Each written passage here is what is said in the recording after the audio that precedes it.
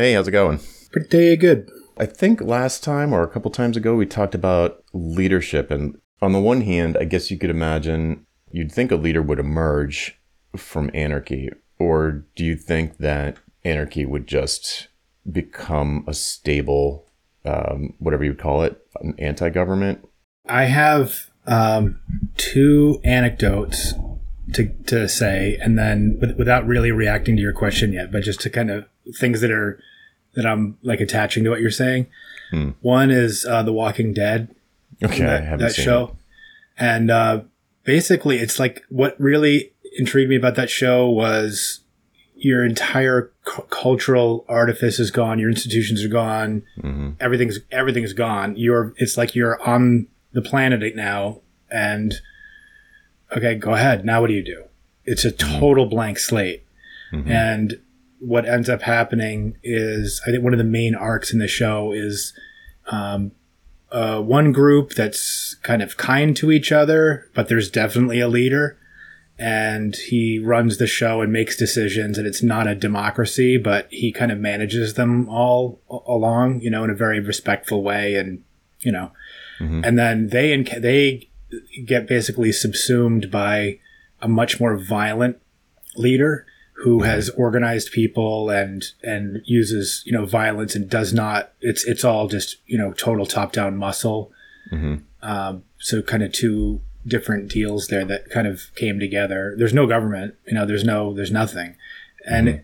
it did seem like, so I'll just leave that there for a second. And then the other one is, I happened upon a story about a New Hampshire town that experimented with anarchy. Oh, yeah.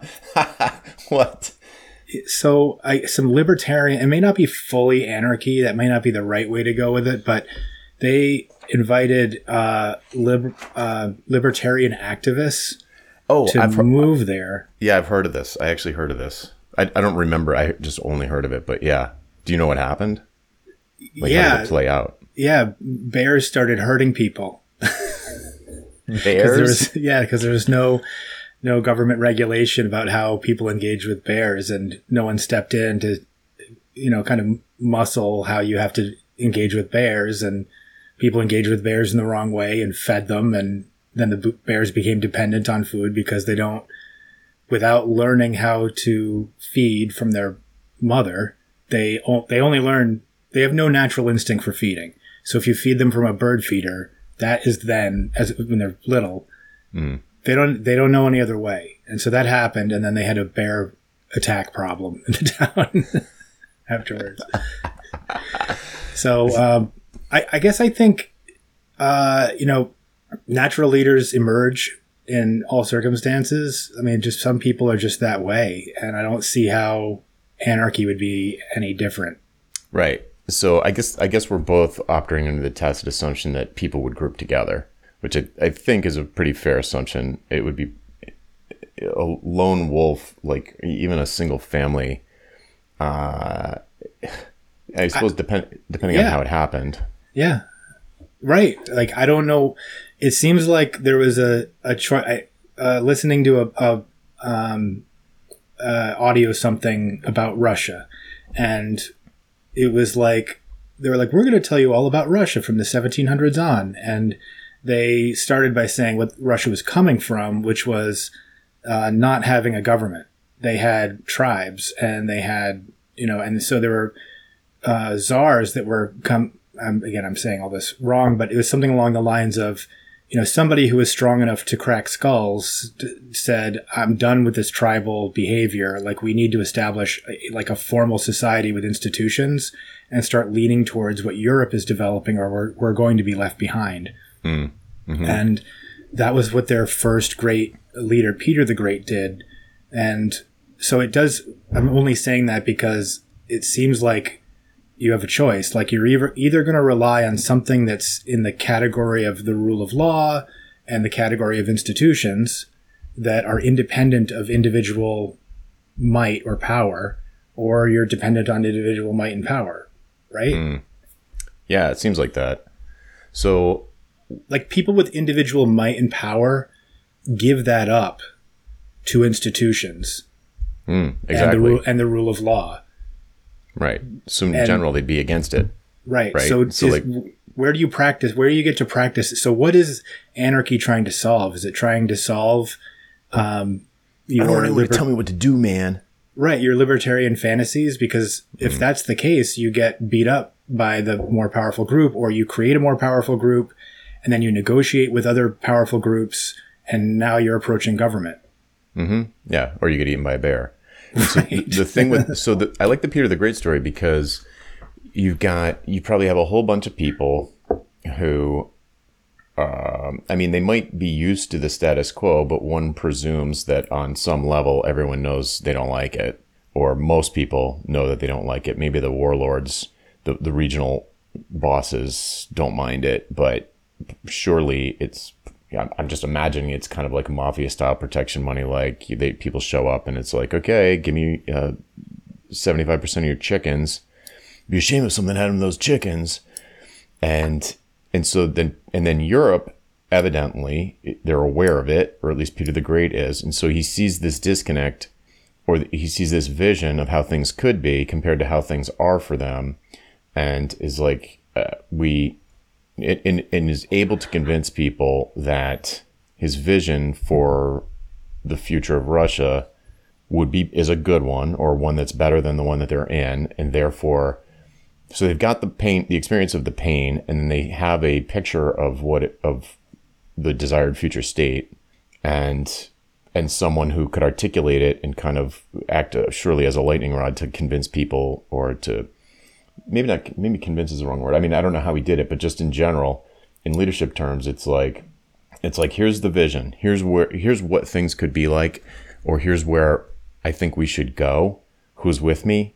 And if you have a giant population of people who are mostly just getting beat up all the time by local warlords, then it's kind of, it's like you could imagine it being a persuasive argument to say, yeah, it would kind of be nicer if we had cobblestone streets, or like, a library, or who even knows? I don't know what the original institutions might have been, but so here's the thing. We've talked before about that kind of like this abstract ideals. I think that's how you would put it. When, abstract ideals lead to bad stuff, lead to bad behavior. Yeah. But I don't know how you would lead without having some kind of. You have to have a vision, and it's often not concrete. It's often not like completely clear. I mean, I guess the better the vision is, the clearer the vision is, the better, more effective it's going to be. I think that's always true. What is probably unclear in many cases is the path to get there. So if you're on the top of a mountain and you see a better mountain across the way that's not always covered with snow, for example, like, we need to get to that mountain. That would be a much better place to live year round. How do we get there? I don't know, but I'm going to try. Who's with me, Right. And I guess that's not abstract. But it's a metaphor. So yeah, no, I'm picking up what you're throwing down. It's like I agree with you, as I've said that a bunch of times on our chats, and I honestly don't know how you do anything without the abstract ideal. So I think, and I haven't reflected on it too much, but what's jumping into my head right now is like, maybe you always have to have paired some principles with it. And maybe your principles are like, these are bright red lines that we do not cross in pursuit of this, this ideal. Yep. Yeah. You could call them principles or values. I think I would also be a commonly used term for that. And those are underlying, like those terms always seemed real woo woo and hand wavy to me, like mission, vision, purpose, values. It's kind of like, yeah, okay, whatever. It's like you're just like trying to juice up your consulting bill or whatever. But when I read a book at one point that finally kind of untangled them for me by drawing almost like it was like the foundation of a house. It was a graph, but it was like the foundation of the house. And the values piece is the thing that's at the very bottom, and it's probably not going to change in your entire life. Like your values that, people should respect, like humans don't kill people, or stuff like that, like real base level stuff. And that's like not going to change. But like in a business context, like your values as the business owner are just not, they're highly unlikely to ever change in your entire life. Maybe modified a little bit. But on top of that, you would have like particular visions for the future or a mission that you want to undertake, but in those, maybe on a 10-year time scale, perhaps, and 3 years, 30 years, could be all different, but they rest on top of the values. So I agree, like the someone in like a Peter the Great type of situation would probably have to define what those were, and like some kind of, I mean, presumably there was a religion at the time, maybe they came from there. Yeah, it was Orthodox, so that was separated them from the West. Mm-hmm. Again, but there's two things that you're raising. One is like the issue of how do you pursue abstractions or like leadership targets, and how would you set up some guardrails? And I agree with you. What the structure you set up, like, you know, values could help to control, you know, what you did to get to that mountaintop. And I'm like, it's funny because through like election cycles, I became frustrated for a long time about people talking about values, you know, and what the values of I was like, I don't give a rat's ass what the values are. This is all pre-Trump. Now values are really important, right? But like he laid that bare. But like the values didn't matter to me because they were like, they didn't tell you anything about what they were going to do necessarily. And they also just kind of seemed like, well, how are you? All the candidates are putting up the same values. So right, what's the if they're all the difference? same, what's the difference? And it's all meaningless. So tell me what your policies are, and I'd like to hold you accountable for getting your policies done, which might be strategies. You know, in the structure that you're putting together. You know, you've got your mission, your values, and here are your strategies to accomplish the mission or whatever. And policy could be one of them. But like I feel like if you said freedom is one of our values, but you said, you know, we're not going to torture anybody, like that's just one of our our mission is freedom. Our value is to not torture.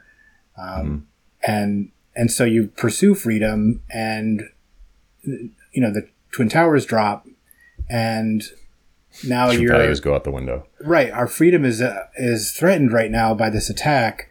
Oh shoot, I can't torture because we've already documented what our values are, and we're not allowed to torture. Like that, I think would be, and maybe that's kind of what, you know, all the value work and like the founding fathers, like all the fancy highbrow, you know, stuff that they kind of say is like supposed to be part of our culture that is maybe kind of fallen completely away at this point. Maybe not completely, maybe I'm just being crazy. But to what you were asking about Peter the Great and his leadership style, I don't know, the way that it was being framed was that he knew that they had to shift their culture to the West and become part of Europe. Mm-hmm. I assume that was because he thought that would make Russia stronger, but I don't know what the mission was that was attached to that from what I gathered. So I don't know the mission. And he certainly didn't have like treating people well as part of the values, because he was apparently like a very imposing figure, like 6'5". And I guess he tried to disguise himself while he would go to Europe to learn, and everybody knew it was him because he was gigantic Russian.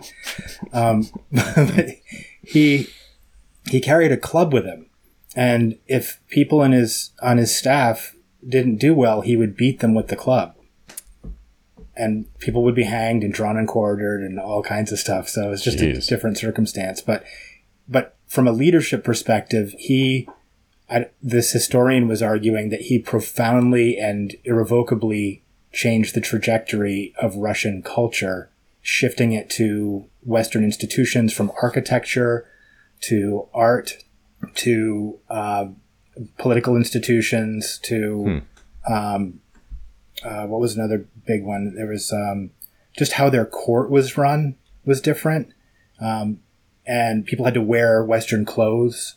It was you know, a lot of stuff like that. I wonder how much resistance there was. I'd just be curious to know. I guess it doesn't really matter in terms of our conversation, but I'd just be curious to know, like, how did that trickle down? You know, it doesn't seem like what was the telecommunication situation at that time? Like nothing, right? Yeah. Was there even a printing press at the time? Like how did this even? It's just fascinating to imagine how, if you're in this situation, how would you disseminate your desires or your vision or your mission or your values or any of that stuff? It probably had to be word of mouth. I mean, even if I don't know, I have no clue what even century this happened in. Yeah, it might be useful to find another like analogy to work off of, because I just don't know enough about it. But what I gathered from it was that there's the court, and there's the nobles, and there's there was another group that I forgot the name of, and they were required to do the things that he was laying out there, and presumably they were going back to their areas and doing those things. So, all of a sudden you have, a Renaissance style, building showing up in your town, and that just looks different. Or, I don't know how it was brought all the way down to the serfs that were, basically slaves to the nobility at the time. Yeah, but there was a pendulum swing back, and there was an attempt to kind of to bring. So I know that for the groups that there's like a military group, and I think there was a nobles group, and there was one other group that I can't remember the name of, that seemed like it was like the so-called stakeholders that he was managing, and as power was turned over, because they started this thing with like a summary of the leaders. And some of them were hit pretty hard with, people wanting to go back to the old ways. Like he started trashing Orthodox religion. Like he set up events that involved the nobility where the Orthodox religion would be mocked. So I don't know all the answers to what you're saying, but you could apply it to anything really, where it's like you're a change agent as a leader, and you have to, you can only change as far as the people with, the ability to oust you or kill you can tolerate. So, yeah, right. And you're right. I think that the particular example doesn't matter that much, so it doesn't make sense to get bogged down in it. But imagine a situation where you've got, in this situation where you've got a kind of a top-down leadership structure, a government that's kind of the kind of government that we would recognize now as like more or less a modern government. It's kind of top-down. There's like freedoms that you give up to the government, but you're very careful about which ones you do give up. And I think all of that, or like making a shift to that from something else, would be dramatically improved by those values, those boundaries.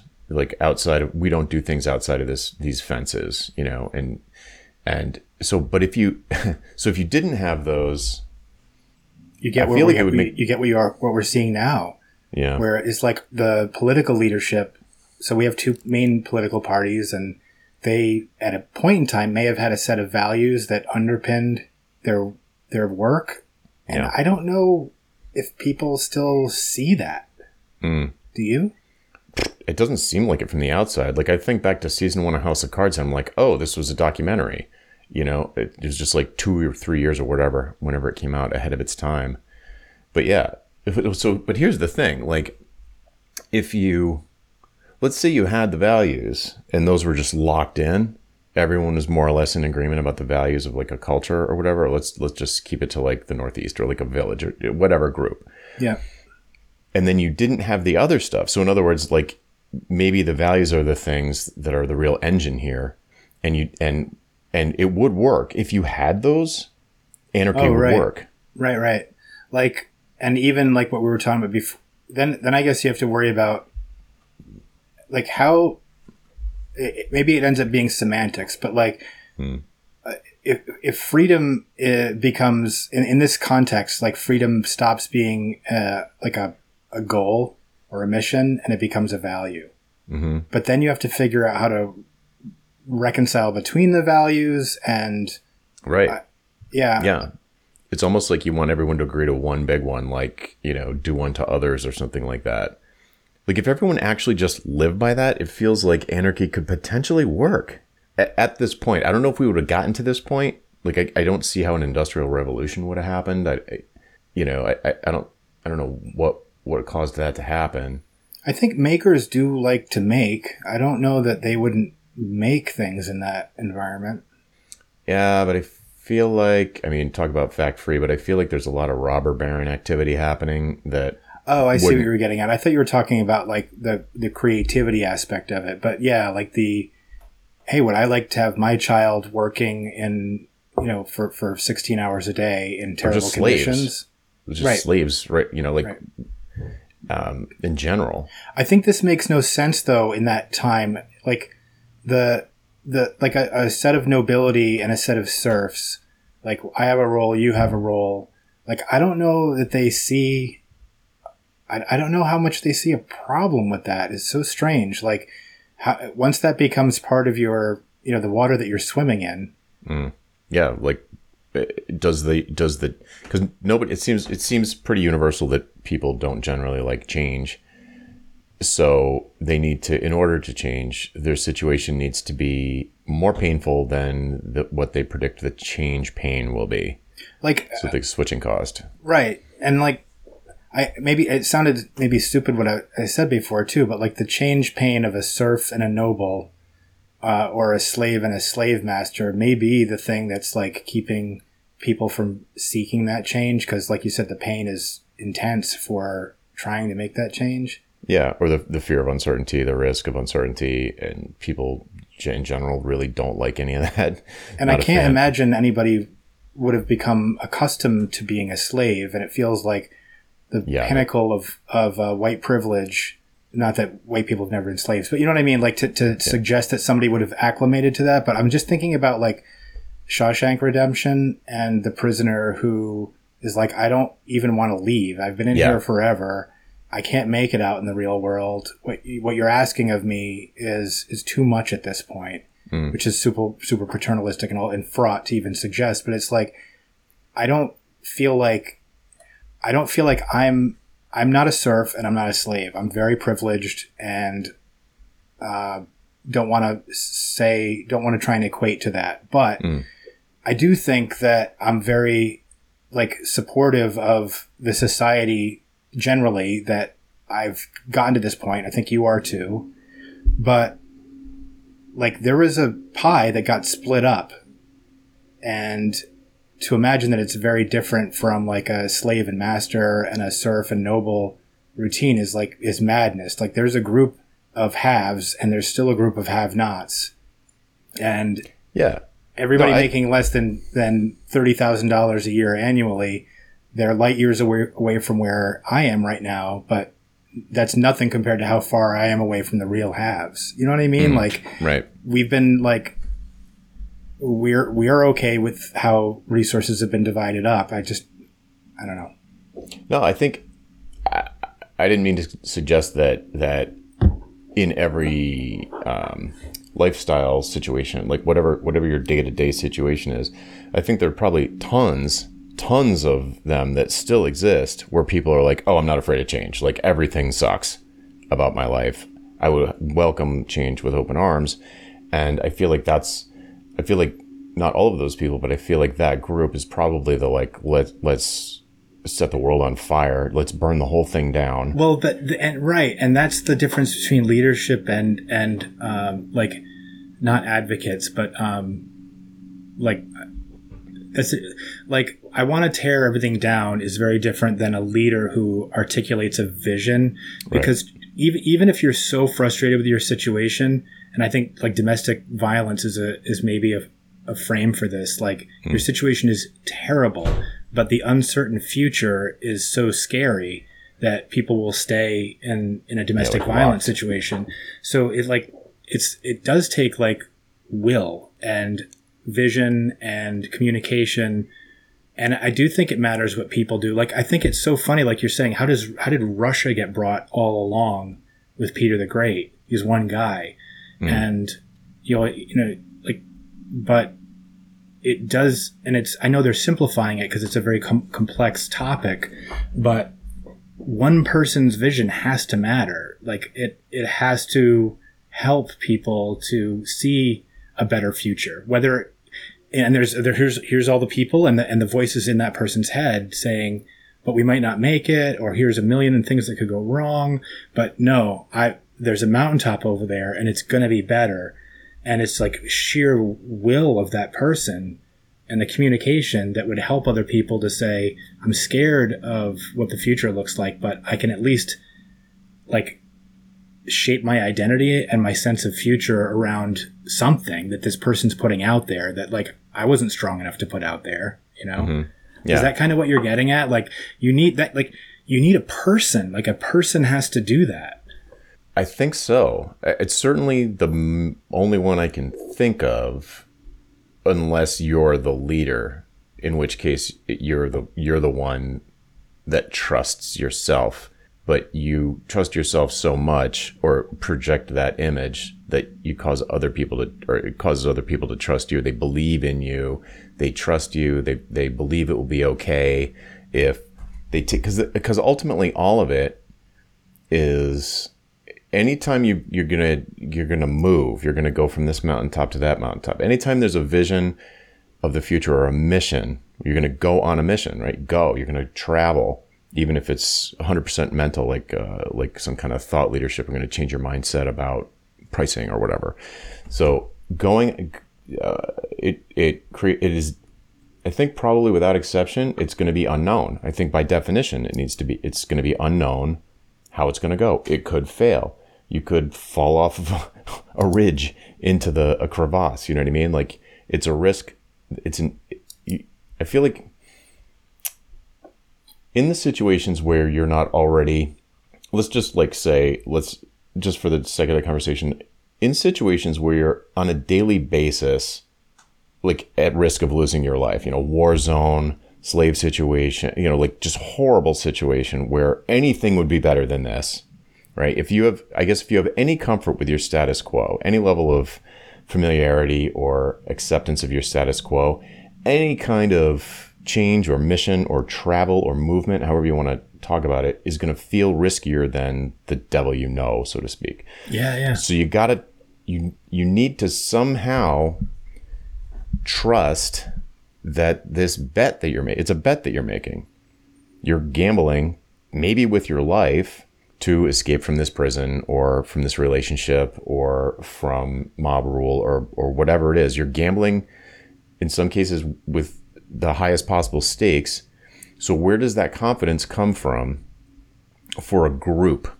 So it's probably not going to come spontaneously. I think it never comes from. I'm having a pretty strong reaction to it. I think it's never the group. It's always a person. Mm-hmm. Now, I think a bunch of people can share in the power that person is putting out to the group. And maybe there's a couple of other people in the group that had the same idea. Maybe they didn't say anything, mm-hmm. or maybe they did say anything. But it's inconceivable to me that, in a group of 50 people that were in a very difficult situation, that all of them are going to be like, this is the thing we have to do. And I feel super confident about it. Even if they were all different plans, I think most people would just not even put forward and try and promote a solution. I see it all the time at work. I see it at, in lower stakes environments. But I feel like what I see consistently is like, people are scared and they don't want to extend themselves outside of their mind where it can be chopped down by other people. Mm-hmm. They're fearful. Yeah, they want to put themselves out there.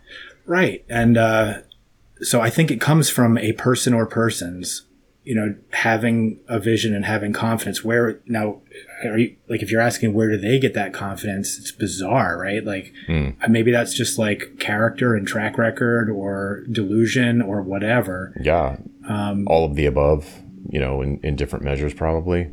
Right. Yeah. Because you need to be, for some of these really big ones, you need to be almost psychotic to believe, or like a megalomaniac to believe that it's even feasible. Like. You know what I mean? Like there's any chance. Right. And this is just sparking so many thoughts for me. Like just parenting falls into this category. Like I feel like this is the right way for me to engage with my kids, but then I'm scared that I'm doing something wrong by doing that. It feels too much. You know, like, I think this really is the right thing to do for them, but I don't have enough confidence in what I want to do for them that I think is the right thing to do for them. And then I just never do it. But then I just sit there and just cycle on and constantly thinking I just have this problem, but I don't have the confidence to follow my intuition. I don't trust my own intuition enough to impose it on their lives. And that may be a good thing, you know, because I know myself.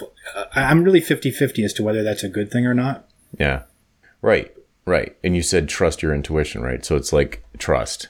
It feels like it boils down to a trust thing. It's like, do you trust either yourself that your intuition about this vision is right, and you need to, and it's a group thing. Like you could certainly, people gamble starting a business or literally gamble or on a choosing a spouse, or, you know, like there's these risks that you take, or even asking someone out.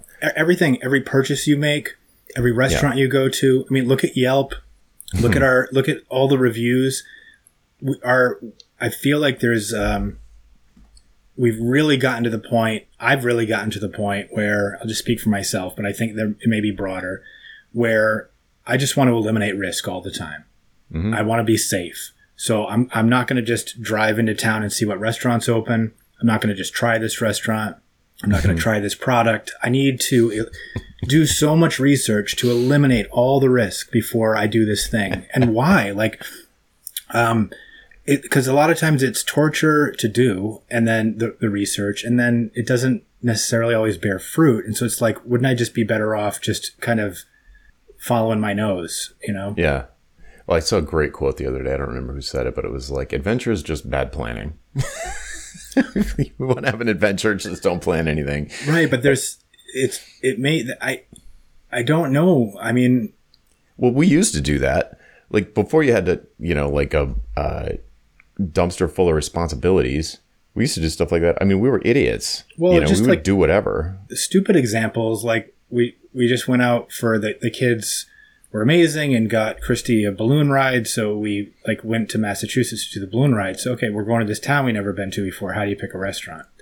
You know, you can drive in and just go and see what you see and go in and pop in, or you can go check out the reviews and hope that you're tuned. We checked out reviews and it wasn't that great. This is like, you know, but we could have been talking to each other, but instead we were like, you know, doing the research on this stuff.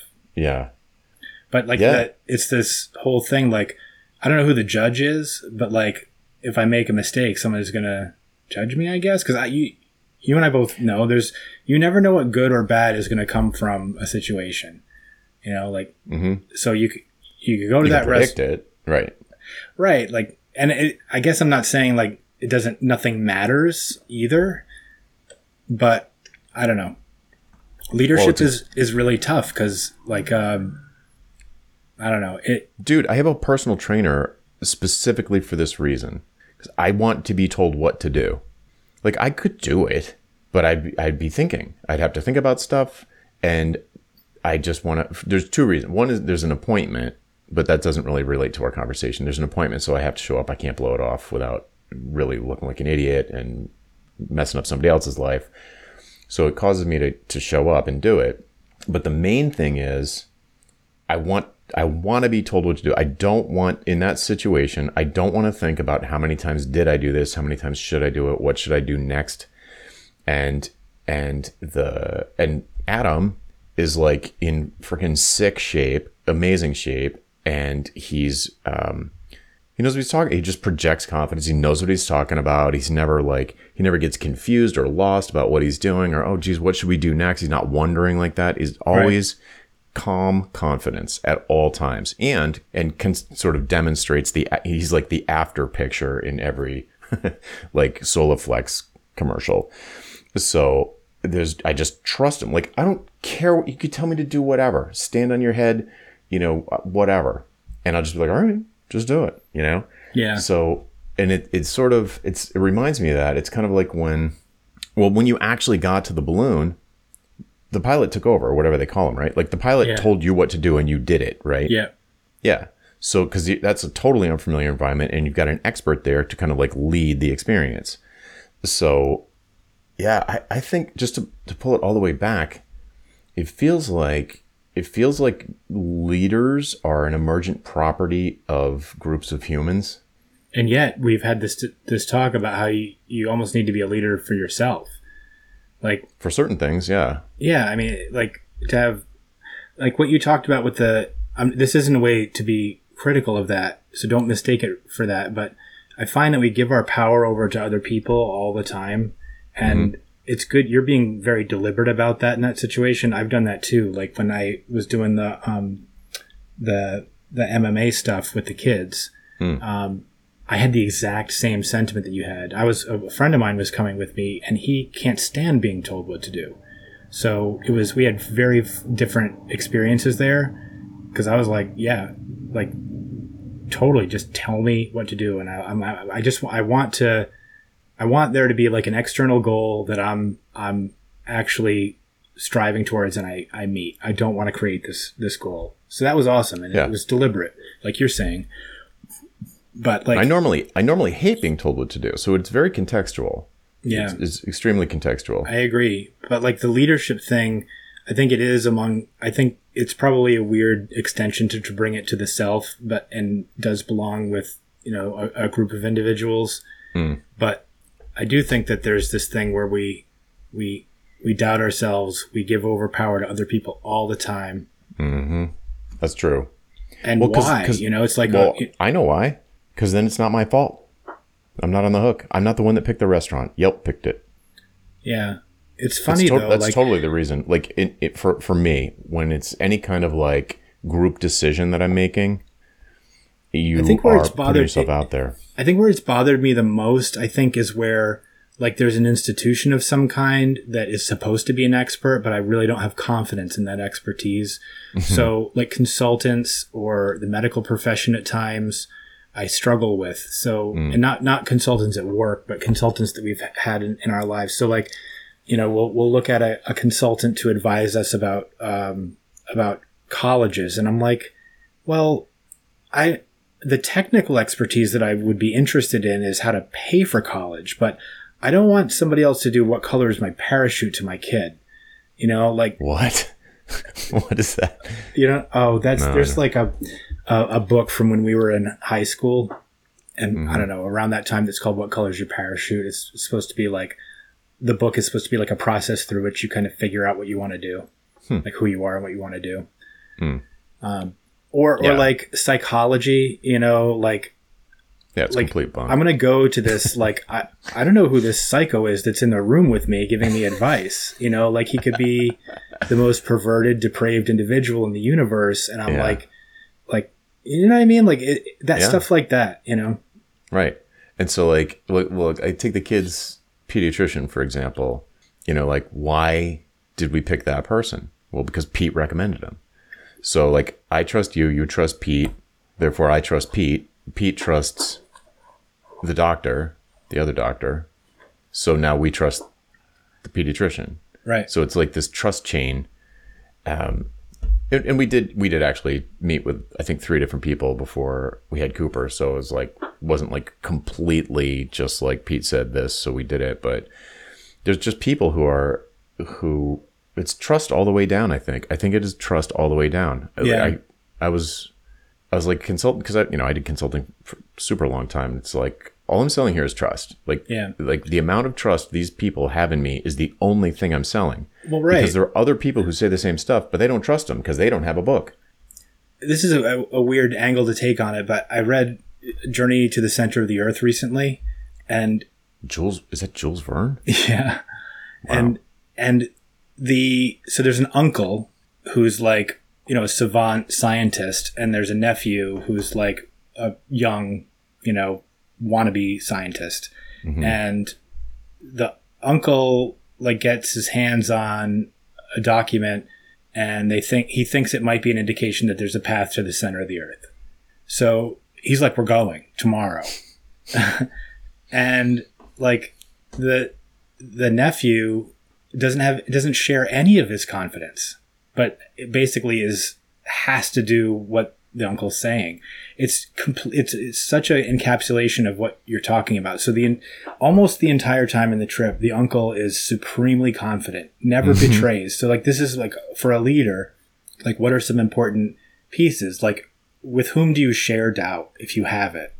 Yeah. Are you a psycho that doesn't have doubt, or are you just like strategic and not sharing your doubt? Because he didn't express any doubt through most of the book. And there was one scene where they're like, they have no water.